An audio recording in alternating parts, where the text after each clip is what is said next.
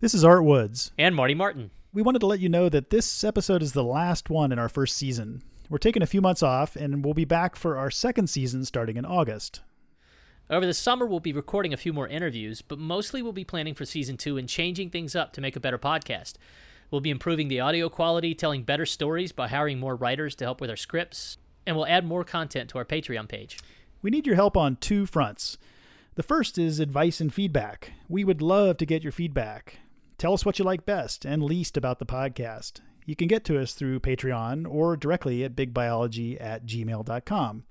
You can also give us reviews on iTunes. The second way you can help is just by spreading the word about us over social media or by donating. All of our improvements cost money, so help us make them happen. Sign up now on Patreon. That's a critical source of funding for us. Our address there is www.patreon.com/bigbio. Here's the last episode in our first season. We'll see you again in August.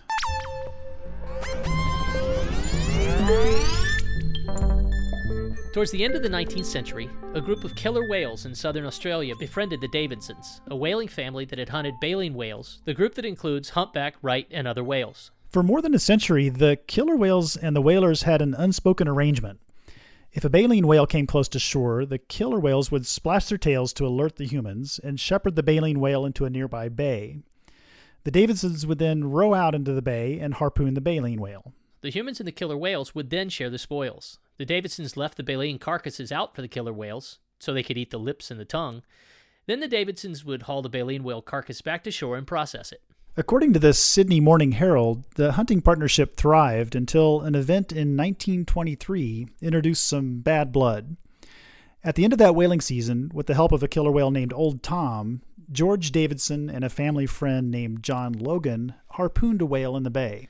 Because a strong storm was coming in, George and John decided not to leave the carcass out for the killer whales, and they instead tried to bring it right back to shore.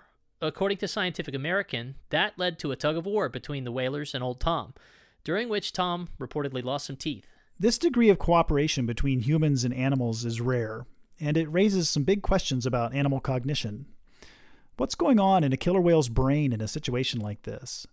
The Davidsons reported a personal connection with the killer whales, but how did the whales perceive that connection? We talked about these issues with Janet Mann, a biologist at Georgetown University who primarily studies bottlenose dolphins. Working mostly in Shark Bay in Western Australia, Janet studies how those dolphins form social networks, use tools, and communicate with each other. So what is it like for this animal to experience the world? And for dolphins or whales, it's obviously very, very different.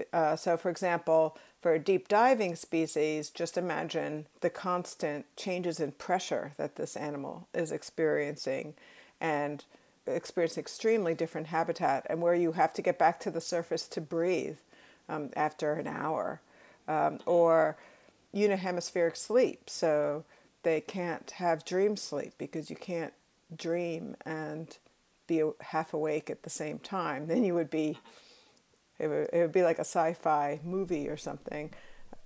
Our primate bias makes it hard to get inside the heads of other species, but we continue to try. Janet, for instance, has spent years watching dolphins in Shark Bay. She sometimes spots dolphins that seem to be casually chatting as they rest in the ocean, but it's unclear what they're even talking about. Sometimes these chats seem to be conveying important information.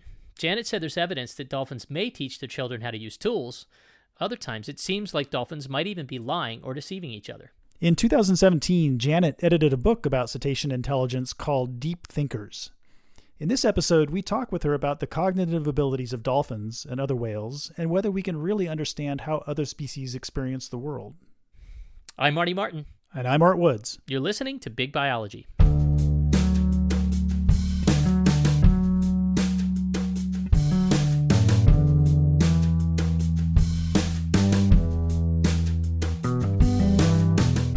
All right, so thanks for joining us today, Janet. Exciting to talk about this book that you and a lot of colleagues worked on, I guess, a year or two ago now, called Deep Thinkers, about cetacean intelligence. And before we go too deep into the details of intelligence, maybe let's start at the big picture. Can you tell us about what cetaceans are? So they're closely related to the ungulate species, and that's their nearest ancestor, the hippopotamus. But the cetaceans are divided into two of suborders. The baleen whales, people are mostly familiar with humpback whales, but also the largest animal on Earth, the blue whale. And then the toothed whales, which are everything from the sperm whale is the largest down to the small porpoises. Okay. And about how many different species, where do they live? There are 90 cetacean species worldwide, although new ones are sort of being discovered depending on how you divide the species that we know of. So there's a debate now, for example, if there's more than one killer whale species, for example. So I think the thing that for a lot of people sets whales apart, right? Whales and dolphins, there's quite a few things, but in reading the book, something that struck me is how different the experience of the world is for these animals than us. That they're so much more, responsive and dependent on sound than they are sight. And I never really thought about the difference between, sort of living in a medium where it's hard to see very, very far and then having to be reliant on ears. But the way that it was framed in the book, this concept of Umwelt, was especially exciting. So do you want to say something about what Umwelt is and sort of if you can put us in the quote-unquote mindset of what it means to be a cetacean?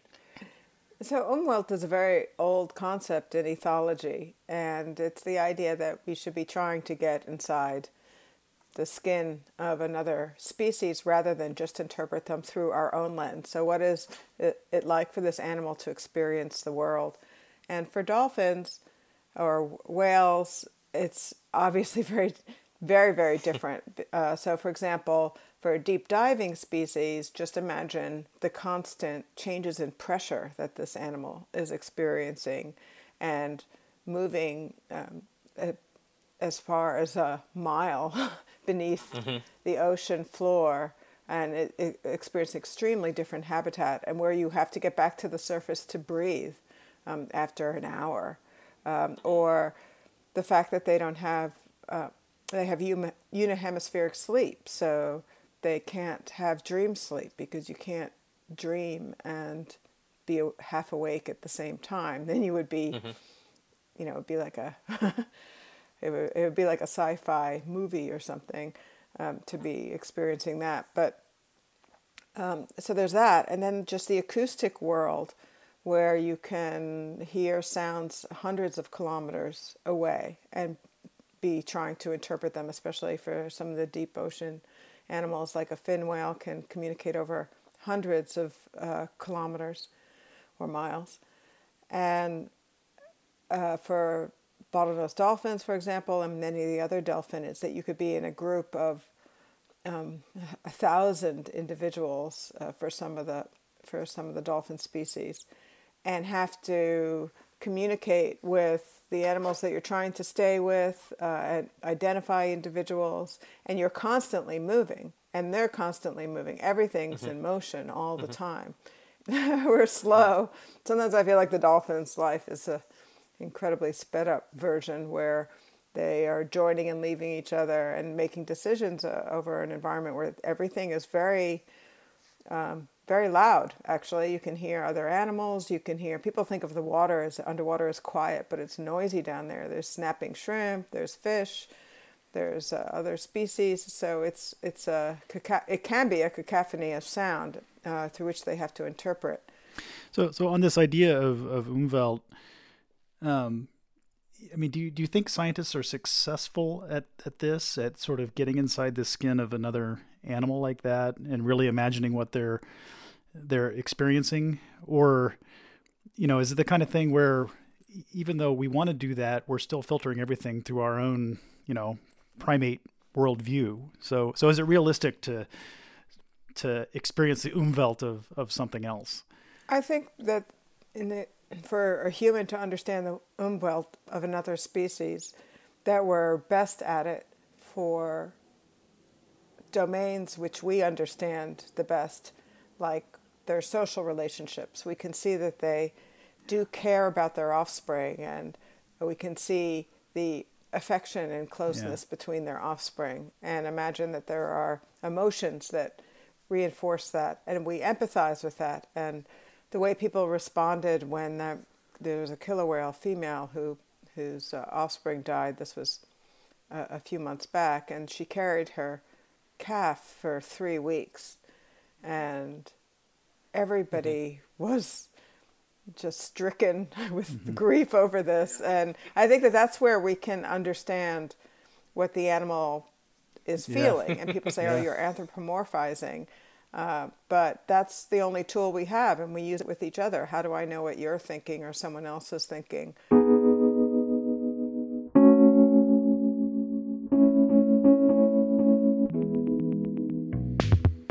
I just wanted to ask a broader question about communication with dolphins in terms of, what are the prospects going forward for sort of, richer communication with dolphins? So understanding what they're saying better and communicating back to them what we're saying in better ways. So what are the prospects there? Well, I think I'd rather know what they're saying to each other first, because evolution is, they had big brains way before we did, like 30 million years ago. I mean, ours got big. I mean, the human brain got as big like less than 2 million years ago. So they've had these big brains for a long time. And just because they're not building things down the ocean, like building cities and stuff, doesn't mean there isn't a lot going on. So right. So they're not creating technological artifacts, but there may be a lot going on in their brains, right? Mm-hmm. Right. So that's where that's the most interesting thing. I mean, yes, it would be nice to be able to ask them questions and so on, but it's difficult because these are animals who are, even though they have adjusted to captivity, it's not the best environment for them, obviously, being in a small tank when they usually have potentially hundreds of square miles and hundreds of associates in a very complex environment. So if you raise an animal in captivity and want to ask it questions, it's like, yeah, I live in a cement tank and I got a beach ball and a frisbee and a few other goodies here. When am I going to get my fish? Ultimate sensory deprivation, right? Yeah, when am I going to get my fish? Like that. I mean, what else do they have going on? And, it's what's going on in their lives with each other, and you get back to the Umwelt question of what's important to them. But so are there sort of new ways of thinking about this problem, about what are dolphins saying to one another that are leveraging sort of new directions in, whatever, computational biology, new ideas in linguistics, that kind of thing? Yeah, I mean, so the big challenge is partly a technological challenge. So if you want to know what animals are saying to each other, then you have to know who is saying something or who's making the call at any given time. Now, with dolphins, they have no moving mouth parts when they're speaking. It's coming out of the melon, through the forehead. The sound is, they're actually producing kind of nasalizations, and it's vibrating through something that's evolved like our vocal cords, but they call it the monkey lips, but it's this organ, and then it transmits through the fatty melon into the water. So when they're making a sound, there's no visual cue, even if you could actually see the animal at the time it's making the sound. And then you have to be able to see what's going on also to know like the context. So you'd have to know, the age and the sex and the relationship and who's making the call, and sound travels so fast in water as well. So let me give you an example. Just one time there were just these two old females that kind of have known each other for decades, and they often hang out together. And I had a hydrophone in the water. I was just listening because I'm not a acoustician, but I just happened to be listening because they were just resting. And I didn't think anything was going on. They're just resting close to each other. And then one, what I think was one, I hear, and the other one goes, next one goes,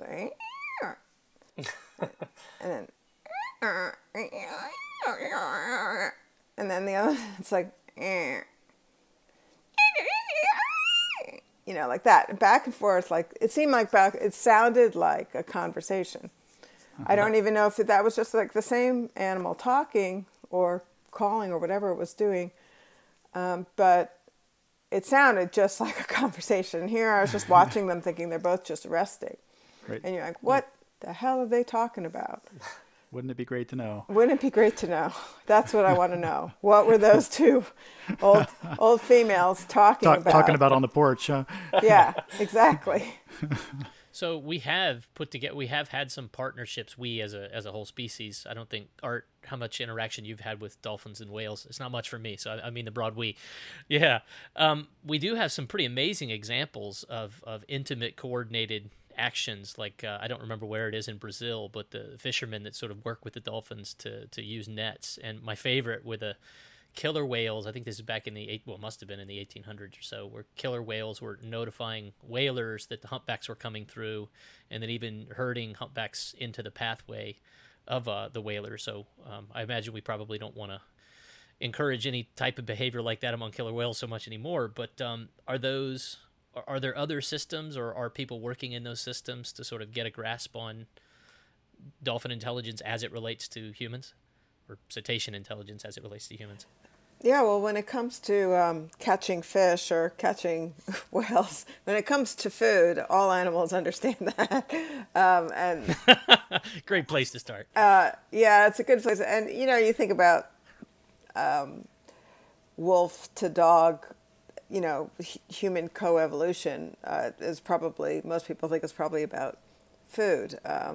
And that there was clear development of communication around that relationship.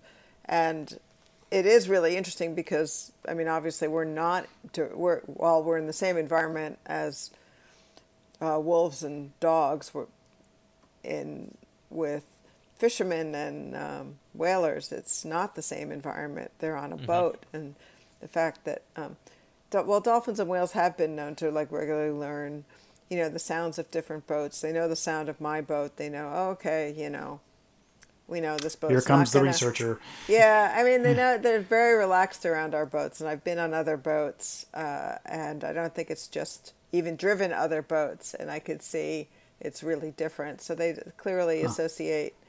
We know we can relax around this one, so they can learn very quickly an association between the sound of the boat, or perhaps even the look of a vessel, because they didn't have motorboats back in the whaling days. But a lot of traditional human dolphin or human whale interactions, they would use sound communicating, they're Aboriginals in Australia have these, they call them dolphin sticks, where they would click them together and that would attract dolphins.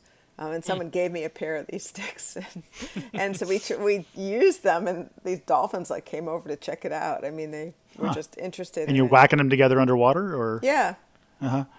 And do you have to do it in some kind of pattern to send out the signal, or is it anything will work? Clicking them together, so you could see how quickly they're very curious animals, and they can learn an association very quickly. And I've also seen them, come around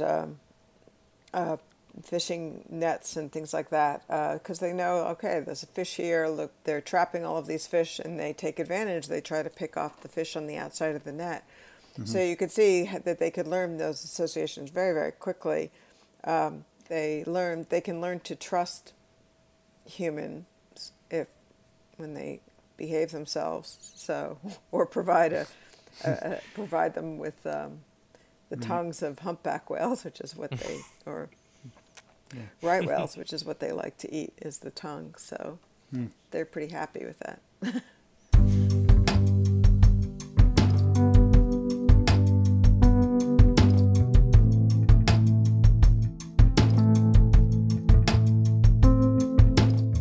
I bet we're going to spend a lot of time today talking about dolphins, and that makes a lot of sense. I know you've worked on them for a while, but let's start broad before we narrow into a lot of the particular research that's covered.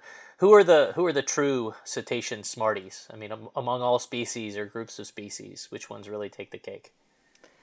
Well, the smartest, in terms of at least what we know about behavior and brain size, are the dolphin species, or the delphinids, of which there's about 22 species, but the biggest brains are in sort of bottlenose dolphin, white-sided dolphin, which we know very little about, and Satalia, which is a small dolphin, but also with a very big brain. Killer whales have big brains too, but for controlling for body size, the smaller dolphins take the cake. And how important do you think brain size is per se versus sort of other aspects of the way the brain's structured? I mean, is brain size a good indicator? Well, brain size is probably a very good indicator within any taxonomic group. The cetacean brains are structured quite a bit differently from the primate brain. I mean, it's been evolving separately from anything remote. I mean, before the primate lineage evolved, so 90 million years ago. So it's evolved from a completely separate, it's a separate lineage. So it looks very different. It's structured very differently. It doesn't have, it's lost one of the layers, for example, and we still don't understand why.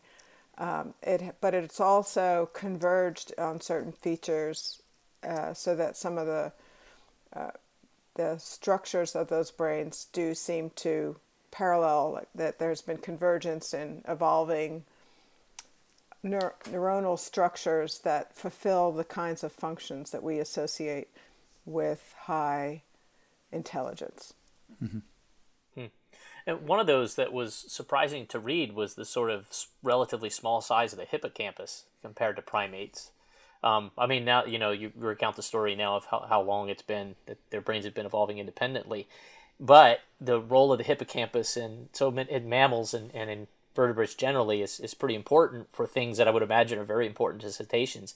Do we have any sense of what part of the brain serves the sort of spatial memory and other roles of the hippocampus?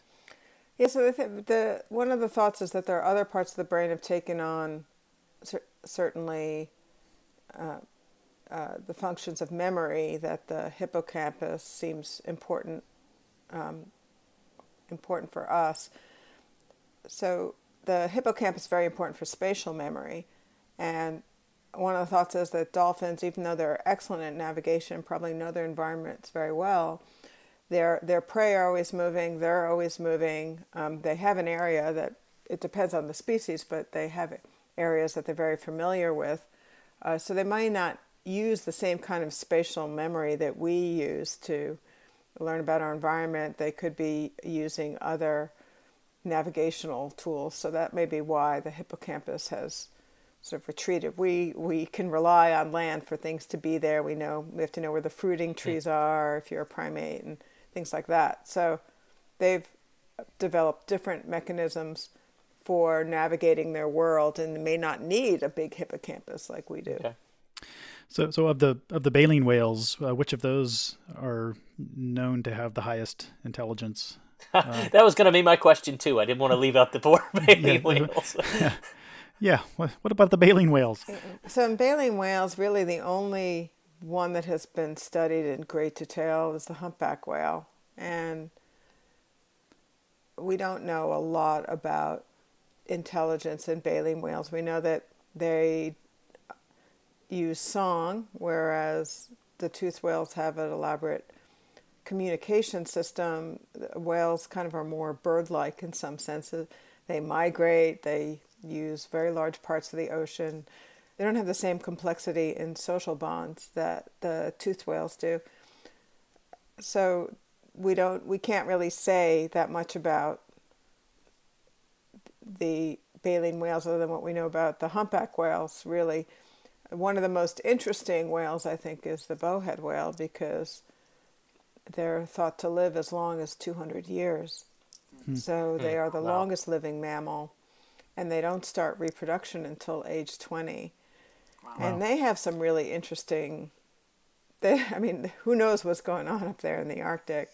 And we may not find out if climate change really affects the Arctic seas so much that that they're going to be at risk when there's extensive shipping in that area and so on, because they rely on navigating under ice and knowing where breathing holes are, but very little is known about them in fact, but that's the one I'm most fascinated. What do they do for 200 years? Yeah, that's really, really neat.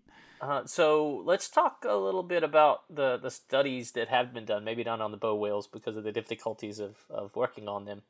How do we know about intelligence? I know there's been lots of long-term studies on dolphins, but what are the sort of the ones that really stand out to you and give most people the impression that they're the smarties of the group? Well, part of the reason people think that dolphins are the smarties of the group is because we've been able to study them. The bottlenose dolphin lives in coastal environments nearly worldwide. I mean, they're all over the world. Two species of bottlenose. And they've adjusted to captivity reasonably well. The people have run experiments, everything from John Lilly on up on their communication systems, their ability to learn a human form of language, tested their memory so they can remember individuals or at least the signature whistles of individuals they haven't seen for 20 years or interacted with for 20 years. They can discriminate very well between objects and match an object they see in air but can't echolocate on, and then be blindfolded and match it to the sonar image. So they can have what's called cross-modal perception.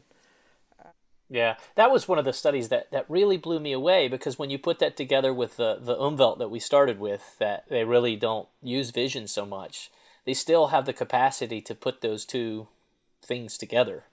That's pretty remarkable. Well, they have very good vision, and they just don't have color vision, and they don't necessarily need it so much underwater, and so I think, when they can use their vision, I mean, they're quiet a lot of the time. They're not like constantly echolocating. Mostly they're looking, and periodically maybe putting out a few sonar pulses here and there. Like when they're resting or something, you might hear a few pulses. They're just checking out what's there. But so they do use their vision quite a bit. But the fact that they can also communicate to somebody else, like that one dolphin can see an object in air, and then the other dolphin in a neighboring tank has a choice of the objects and has to pick out the same one the other one saw, and they seem to be able to communicate via echolocation, I guess, like what the correct object is, so that the other animal can answer the question correctly, and they both get the fish. So that suggests that they can put a sound picture, perhaps, in another one's head, which is interesting from the perspective of,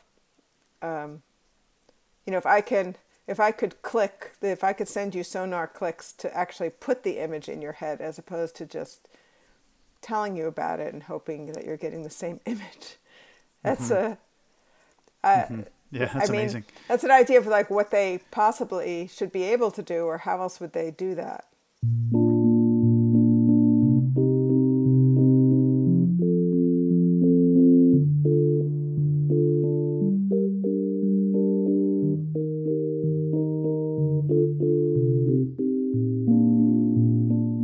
I want to circle back to this thing that you said in passing about signature clicks and whistles that individuals have, and sort of long-term memories. So I think what you're saying is that they have names for one another. So is that, do dolphins name each other, and how do we know that they do that? Well, it seems that dolphins don't name each other, but they come up with their own name, and they use each. They broadcast their name. Yeah, so I think what's interesting is, dolphins are born, they can whistle, babies whistle. They have these kind of, little upsweep whistles that are sort of most common. During the first year of life, they develop a distinctive whistle, at least in bottlenose dolphins and some other species, that is different from the other whistles. of other individuals. And so that becomes its signature whistle, and we know that those are stable for over many, many years for life wherever it's been tested. So essentially a baby has to come up with its own name and keep that name. And it's thought that one of the ways they might do this is they hear their mother's whistle and they hear the whistles of others in their network in that first year. And so in a sense they have to create, we think of dolphins as pretty creative actually, they have to create a whistle that's different from all the other whistles.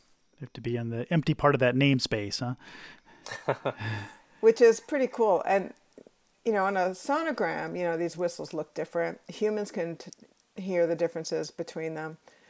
But if you listen to our language, or if I said my name Janet, and and you said your name Marty, on a sonogram it would look really flat. It look like the same thing. I mean, these whistles look beautiful on these sonograms. They're going up and down, and it's thought that this is how they can maintain sounding the same regardless of the water pressure you're in, that the contour maintains its integrity at different water depths, so the animals can use that individual recognition, if you're down 50 meters or if you're right at the surface. Oh, so wait, so this is maybe something I don't understand. So if a dolphin dives down deep and says its name, do the frequencies shift because of the depth? Well, the contour stays the same, so the water pressure, though, would change the quality of the sound. Think of it this way, you can identify me, and if my mother was listening to this, she knows my voice. We can use voice recognition, and those are the sort of biophysical properties of sound that we can kind of use to say, oh yeah, that's Janet. If your mother calls you and she just says hello, you know immediately who it is. You know immediately, yeah.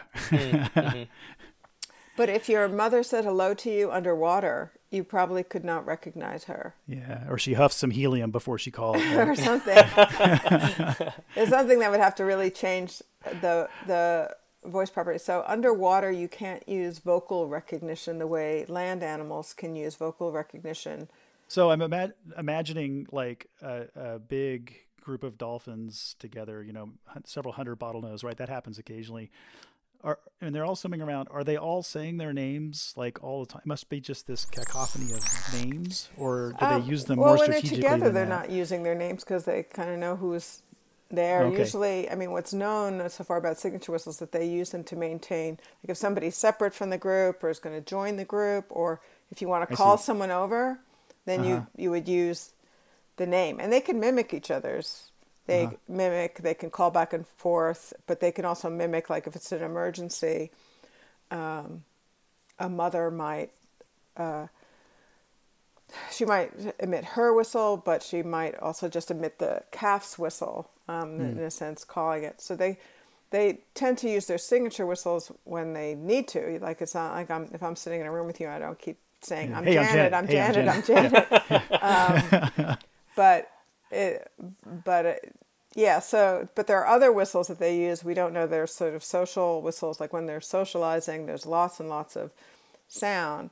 The other aspect about dolphin communication that we know is it's not like, they're not chorusing the way, frogs or crickets or other animals chorus.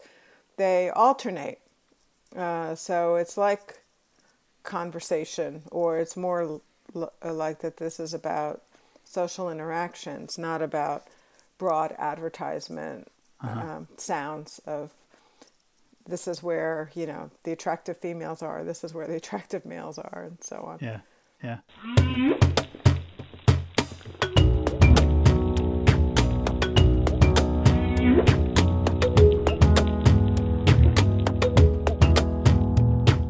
One of the things you talk about in the book, and that was really intriguing to me, is this idea of culture, of cetacean cultures. And I think as humans, we would have an easy time defining what culture means to us. But for non-human species, what are cultures, and how do we know about those cultures?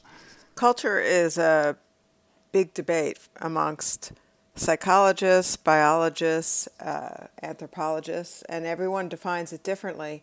And there was a book that was edited by Jeff Galef and Kevin Leyland, where they asked a diversity of scientists to define culture. And the one common theme is that culture is propagated through social learning, so learning from others, and that it also distinguishes between groups.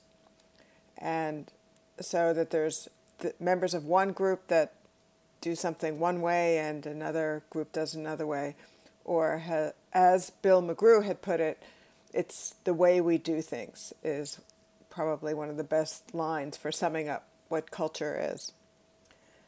So the debate about this amongst cetaceans is, how do you define it? We don't have objects to differentiate between this group and that group. And so in sperm whales and killer whales, the dialects are one way. There's distinct dialects or vocal communication amongst clans of sperm whales or pods of killer whales on how they communicate with each other. The other is the killer whale hunting tactics, which are also sort of vertically transmitted or through the matriline. And many of these actually seem vertically transmitted in cetaceans, that they're passed on from mother or the mother's group to the offspring and propagated that way. In the case that I know the best is the sponge tool use in Shark Bay bottlenose dolphins, and I've been studying that for over 30 years. And that's also vertically transmitted, but what's different about it is that some members of the group use sponges as foraging tools, and other members of the community that associate with the spongers, as we call them, do not use sponge tools. So they're aware of it, and they see others carrying these sponges, but they don't try the behavior. Mm-hmm. Maybe just amplify that idea of sponge tool use. So how are they using sponges and tools? What are they doing with them? It's fascinating what they're doing with the sponges. They get these basket sponges, which take a few years to grow. They're about the smallest are the size of a fist, but they can be a bit close to the size of as big as a football or a little bit bigger than that. But they're shaped like a basket, and they wear them over the beak or the rostrum. And they use them to probe the substrate in these deep channels. And by deep, I mean, 10 to 12 meters. And the substrate is rough down there. We've tried sponging ourselves to find out what they're doing. And basically, they're scaring up fish, these small fish, primarily barred sand perch, which is a fish that just sits on the bottom and very, very hard to see. But what's significant about the behavior is they'll use these sponges to scare up these fish that are not just well camouflaged so you can't see them. And the sponge is very good at unearthing these fish. Mm. But normally dolphins can use echolocation to find fish like this. The echolocation works right through the sand. So normally they could use echolocation to find fish, but they rely on fish with swim bladders. But not all fish have swim bladders, and especially bottom-dwelling fish. The swim bladder is a gaseous balloon inside the fish. So they need the contrast between the tissue and the gas bladder to get the reflection of the sound. Is that it? Exactly. So they can use that because the flesh of the fish is similar to the density of the water, but the balloon is not. So they're basically seeing the balloon. Yeah. Yeah, and they could probably tell different species by the swim bladders because they are distinct in each species of fish.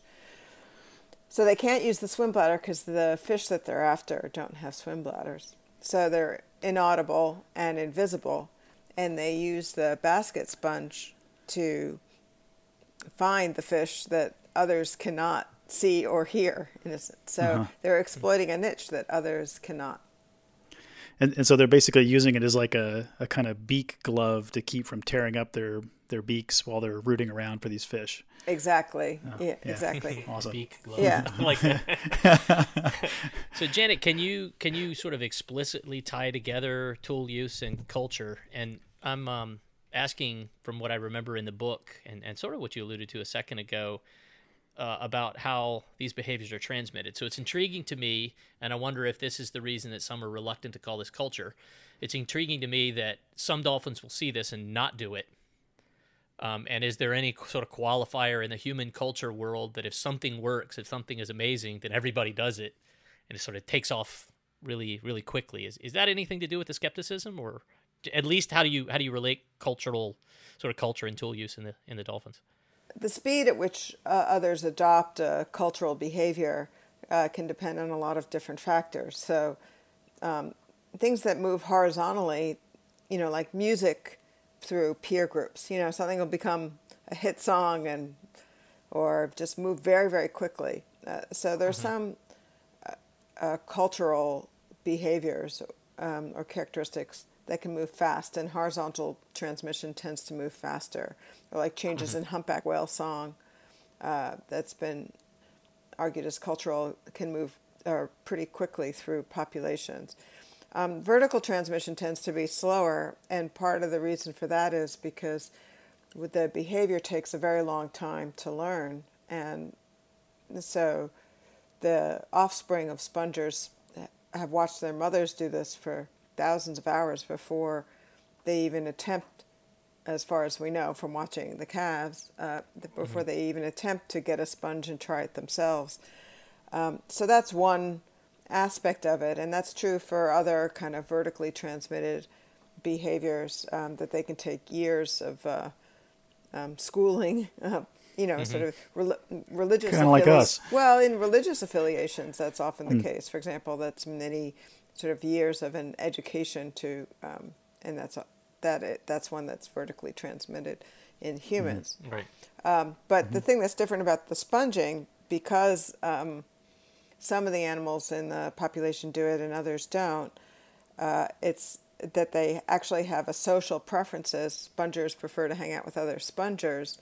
They do hang out with non-spongers, but the social preference is kind of that they group. The second part of the definition of culture is that that it distinguishes between groups. So if they have preferential affiliations, then it is, and it's sort of, but they're grouping because of the cultural behavior. They're not engaging in the cultural behavior because they're part of the group, and that's where it's different than other, than I think virtually all other animal cultures. Okay. Okay. Interesting. Oh, so another one of the things that's intriguing and the way that you phrased it, I just wanted to clarify, the moms are not actively teaching the offspring, right? There's just an observation, or is there any evidence that the moms are doing the teaching? Yeah, teaching's another one that everybody argues about amongst the psychologists and biologists in particular.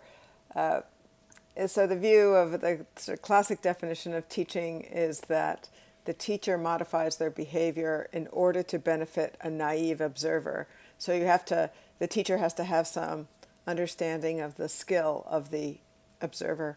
And it's been pretty well demonstrated in the meerkats, for example, that they help them, they help the young catch scorpions and eat scorpions by modifying the scorpion according to the sort of age of the pup and their associated skill level. With the dolphins in teaching, there is some evidence of modifying the behavior. Mostly it's observational. So the calf is just swimming along and watching its mother. But we also have seen and demonstrated that mothers of daughters, and it's primarily daughters who adopt the sponging technique, mothers of daughters modify their diving behavior more to benefit daughters for observing the behavior. And that is less the case with sons. So with sons, they seem to basically not change their behavior as much. And sons are less likely to adopt sponging as well. So that could arguably be a form of teaching, because if you slow the behavior down or do anything to change it, that would benefit a naive observer, that would qualify as teaching. So is there any obvious reason why sons are not learning this? Are they interested in other things or incapable or? Yeah, some people have joked with me that males just have an aversion to sponges, but I thought you were going to say males have an aversion to learning. that could be too. But that's where I thought you were going too. No.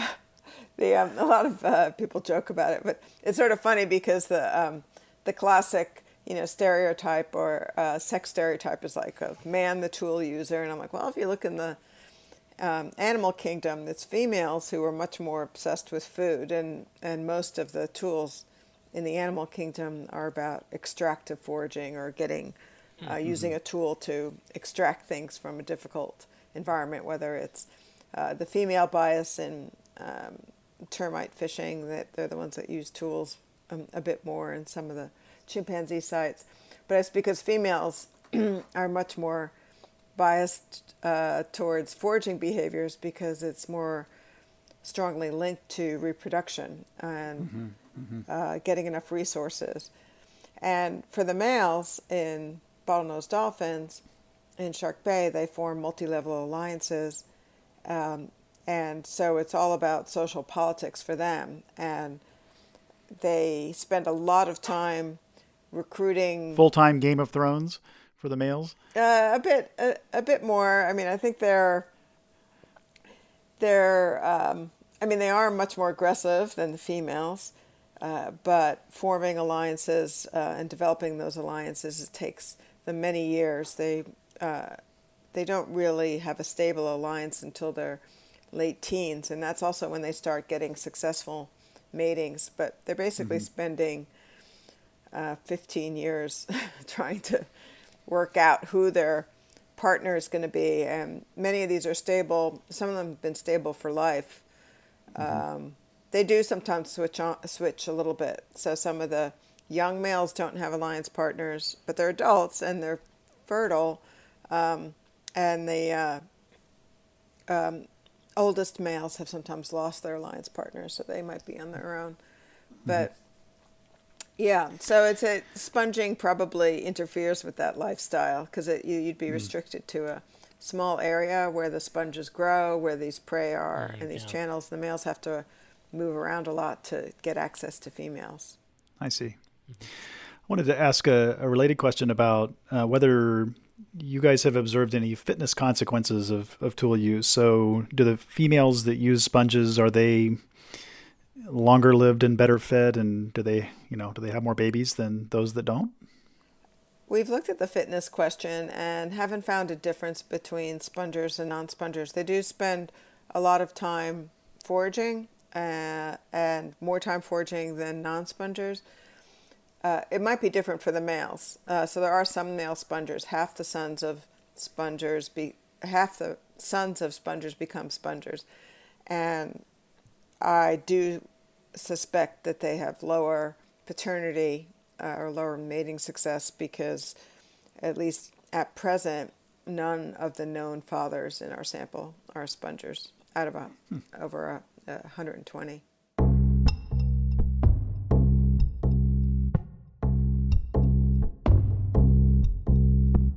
So Janet, a quick one. I'm going to say a quick question because it's a 3-word question for me, but if your answer's long, I'll understand.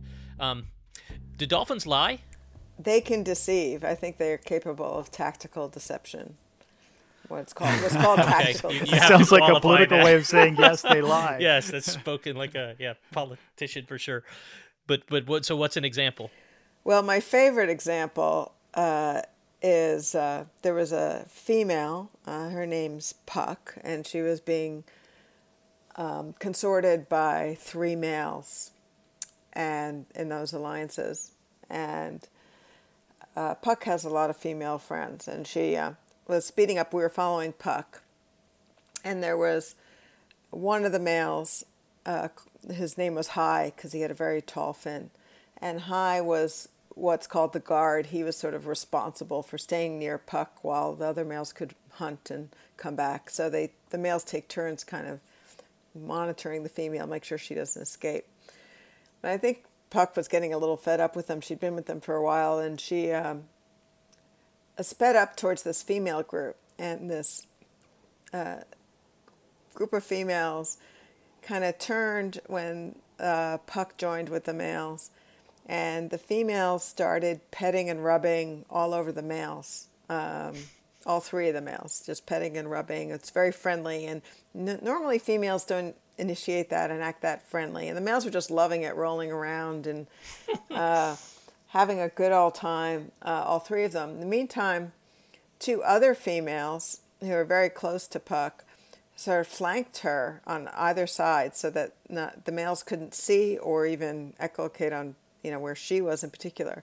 They flanked her on both sides, and then they escorted her slowly and very casually, like nothing going on here, away from the group. And they got about 50 meters out from the group, and all three of them stopped. And then Puck, who was in the middle, just bam, like bolted, full speed, just took off. And the males were still petting and rubbing with the other females in the group. And then suddenly, like, all three of them froze, like, mid-pet, with the females. Like, they just stopped.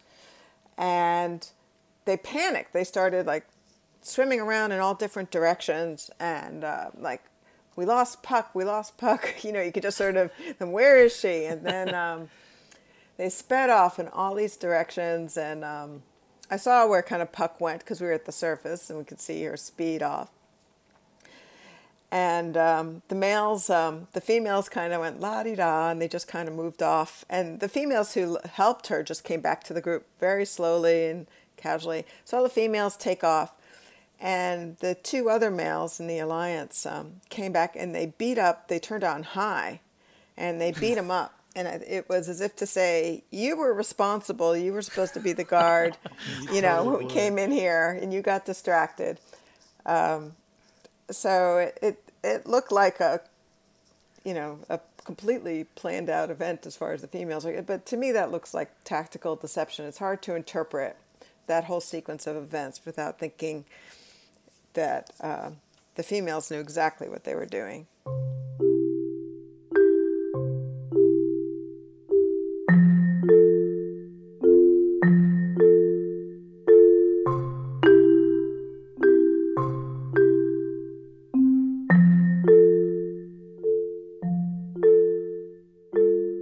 Yeah, so one of the other things that you cover in the book some and that we hear a lot about is changes to the world's oceans and the potential effects on marine life. So in terms of risks to cetaceans, if you had to name your sort of top 2 or 3 risks, what would they be?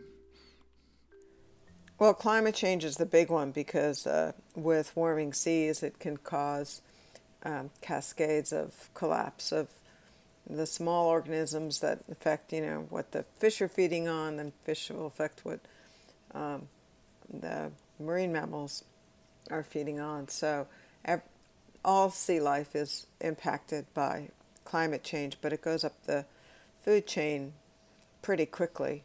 And these are animals that are considered important. Some have called them eco-engineers, and that they are modifying the ocean environments in important ways and are essential, that they're key species in the oceans. And they in turn provide lots of food for other animals when they die. There's some animals that just live on dead whale carcasses. So everything is affected by that. So climate change is the biggest one because it's so pervasive, and particularly warming and the changes in the Arctic regions in particular, since marine mammals that's such an important habitat and such an important that's such an important source of marine life for all of the seas, things that originate in the Arctic regions. The other big ones are things like sound pollution that especially in the North Atlantic, where there's a tremendous amount of shipping traffic, and that's going to be a big issue in the Arctic as the warming occurs and ice less So there'll prevalent. be new shipping lanes there that are opening up. Yeah. Yeah, new shipping lanes. The sound really affects communication for especially the large whales that communicate sometimes hundreds of kilometers. That's, finding mates and listening to what's going on is really Are the impacted. sounds sometimes so loud that they're damaging the whales and dolphins, or is it more about interference? Yeah, it could be damaging to their hearing. I mean, that's actually been shown that it does. I mean, there's some adjustment they can make, just like if you go to a rock concert, but if you keep going to if you're living at a rock concert, you notice they're all wearing earplugs. I mean, no one can give the dolphins and whales the earplugs to Yeah, block I out. lost enough hearing just going to a few really loud ones in my 20s. Yeah, there you go. So they can adjust a little bit, but not enough to compensate. There was an amazing study done also to show the stress of this. So the North Atlantic is one of the biggest. If you look at the maps of shipping traffic, it's just unbelievable. And this study looked at, they had samples of cortisol levels from right whales who are highly endangered in the North Atlantic. And cortisol is a stress hormone, and you can measure it, from their blow or from their blubber. There's different ways of measuring it, or in their feces or in their poop, basically. And I think they measured it in their poop, the right whale poop. Anyway, after September 11th, a long time ago, maybe some of your listeners may not even remember September 11th, when shipping traffic was actually suspended for a while. And so the seas got quiet in the North Atlantic. And scientists went out and measured right whale cortisol levels again. And they dropped amazingly, like they just precipitously dropped. And it was like, imagine you're living next to a construction zone your whole life, and then all of a sudden the project's done or whatever. Right, like water relief, right? And it's quiet. I mean, I remember this because I live in D.C. and the planes. I live in the flight path, and we just have plane noise constantly. And I remember it being quiet and being able to hear the birds and everything else all the time, and how peaceful that was. Right. A real irony, but that gives you an example of what they're living under. So is there any chance, do you think, of getting shipping companies to take active measures to cut down on the amount of noise their ships are putting out, or is it just is too much economics going on?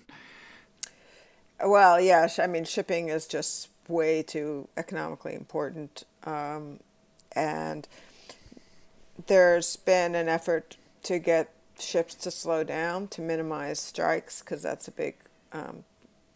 that has a big impact on particularly the right whales that get hit a lot. They don't seem to be able to either get out of the way or anticipate the ships coming, and they're going at tremendous speeds. So getting them to slow down has been a big thing, and hard to do. Getting them to avoid areas is just too costly. Important whaling areas, although people are trying to do that. And then if anyone can come up with a quiet engine, I'm sure. Right, quiet but powerful engine. And fish are impacted by this too. I mean, fish can hear quite well, and water sound travels really, really well. So anyone who could come up with a way for them to glide silently, or I don't think sailing is going to be practical. Not going back to that anytime too soon. Well, let me ask just one other conservation question. So we hear a lot now about plastic accumulation in the oceans, and you hear occasionally about whales washing up with lots of plastic in their guts. How big of a threat altogether to cetaceans is that? Yeah, plastic was going to be my third. So sound, warming, sound, and then plastic in addition to, because it just doesn't degrade, and all those tiny microbeads that also build up in addition to all the big stuff. And the thing about plastic is it kills again and again, because what happens is animals that get even entangled in fishing line, and they could, die, and then they decompose, and the plastic is still fine, and it rises and kills again. So plastic's a serial killer. It's really deadly.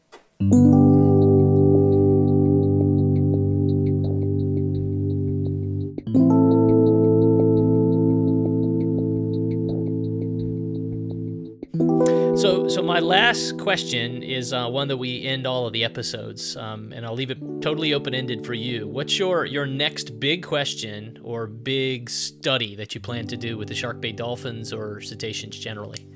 Well, I guess there's two big ones. One is we're trying to understand the lifetime and generational impact that the mother has on her offspring. So what's called sort of the maternal effect, and because it seems like it's a big deal, at least in the dolphin species I study, like the mother sets the stage for everything.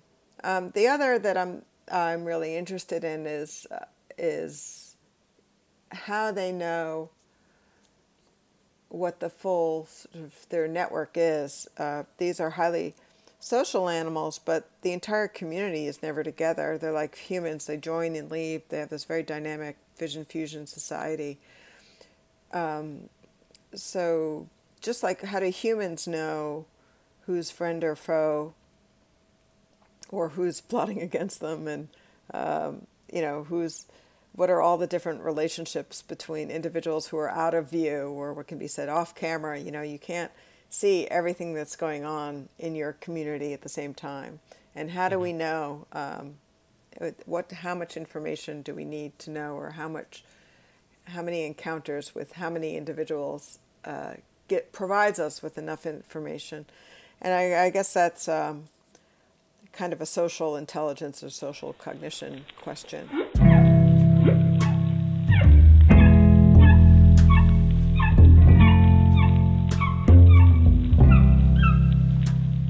Dolphins and whales live in environments that are totally foreign to us. They're immersed in water all the time, so they sense their worlds in totally different ways. That means that their Umwelt is nothing like ours. After spending more than 25 years studying dolphins, Janet is more equipped than most to imagine the world from a dolphin's perspective.